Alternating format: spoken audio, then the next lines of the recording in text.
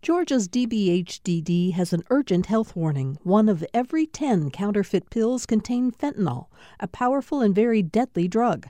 Pills from friends or dealers are unsafe, and 1 pill can cause an overdose. More info at opioidresponse.info.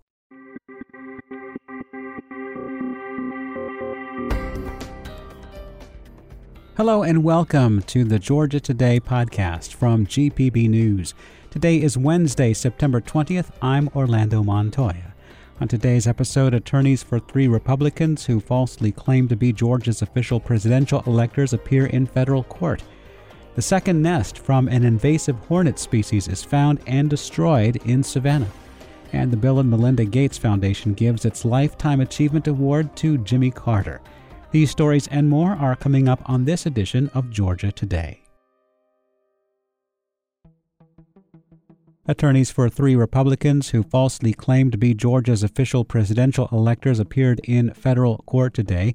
GPB's Stephen Fowler reports they want their clients' cases to be moved to a federal court instead of a state court in Atlanta. David Schaefer, Sean Still, and Kathy Latham signed their names on documents that improperly claimed they were, quote, duly elected and qualified as Georgia's presidential electors at a December 2020 meeting. Their lawyers argued in a court hearing that federal law required them to submit Electoral College documents as a contingent slate because of a lawsuit filed by Donald Trump challenging Georgia's election results. They claim they were acting as federal officials and as such should have their case heard in federal court. But the Fulton County DA's office called the arguments, quote, nonsense, pointing out they never were official electors and that even if the election challenge was successful, the outcome would be a new election rather than flipping the state to Trump. Judge Steve Jones said he will rule quickly on the case. For GPB News, I'm Stephen Fowler. The U.S. Department of Education has recognized 8 Georgia schools as Blue Ribbon schools this year. The Georgia schools were among more than 300 receiving the agency's highest award yesterday. Blue Ribbon schools are recognized either for high performance on state and national tests or for closing achievement gaps among student groups. This year's awards include 3 public elementary schools in Duluth, Snellville, and Warner Robins, 2 public middle schools in Albany and Rocky Face, and 3 private Catholic schools in Atlanta, Columbus, and Roswell. The state agency that oversees mental health services is partnering with a Macon-based provider to open a health care center for people with intellectual and developmental disabilities. Leaders say it's the first of its kind in the country. GPB's Sophie Gradas has more. Over $7 million from the state is funding the construction of a 16-bed crisis unit in Macon for people with intellectual and developmental disabilities, or IDD. The center will be run by Macon's River Edge Behavioral Health. Commissioner of the Department of Behavioral Health and Developmental Disabilities, Kevin Tanner, says too often people with IDD going through a behavioral health crisis get stuck in emergency rooms without proper care. That's not the proper place for them. They need to be somewhere they can have the right treatment and the people who understand how to treat them properly. This facility is going to be one of a kind. It's going to be the first of its kind, and I think it's going to become a national model. Tanner says the center will also offer inpatient and outpatient services and be a temporary stop on a longer road toward permanent housing and care. For GPB News, I'm Sophie Gradas in Macon. State agriculture officials say a second nest belonging to an invasive hornet species has been found and destroyed near Savannah. As GPB's Benjamin Payne reports, today's announcement comes a month after the discovery of the nation's first known nest of yellow-legged hornets. Crews located the second nest Friday beneath a bridge on Wilmington Island and dismantled it that same day. Native to Southeast Asia, yellow-legged hornets prey on bees and other pollinators crucial to crops. The hornets from this nest showed no evidence of any new queens being produced, which Georgia Agriculture Commissioner Tyler Harper says is a good sign. The fact that this process has not started happening yet in this particular nest increases our chance of successful and complete eradication. However, Harper cautioned that the species can't be considered eradicated until 3 years have gone by without a sighting. Other individual specimens were found on Whitmarsh Island and the town of Thunderbolt.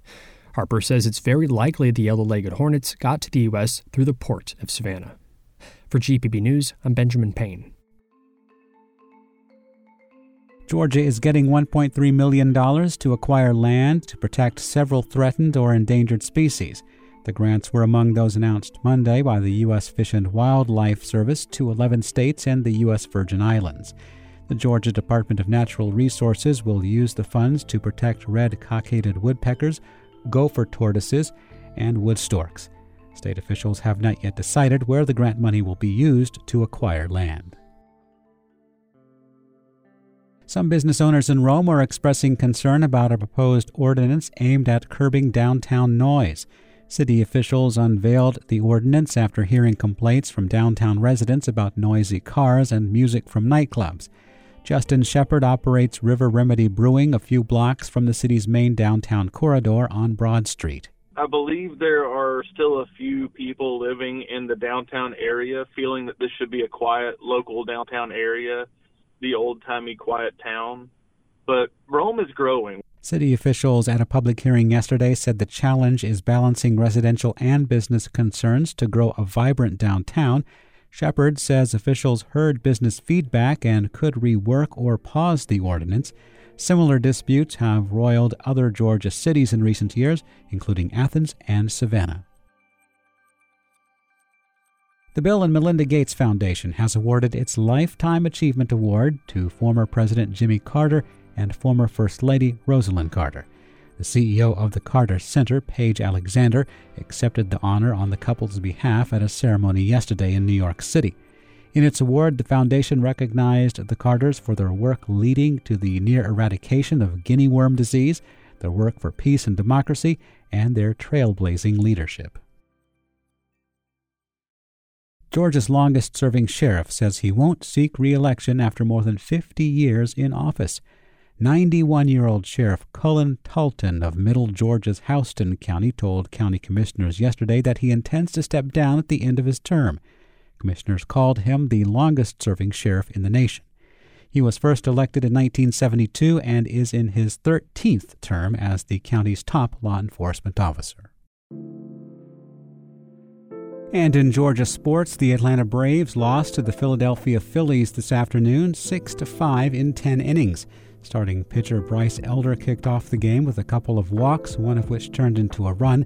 Elder also gave up 2 home runs. Manager Brian Snitker says the whole outing was a struggle. It's just one of them days where it's just, we got into the 4th inning and it's like this thing isn't getting any better.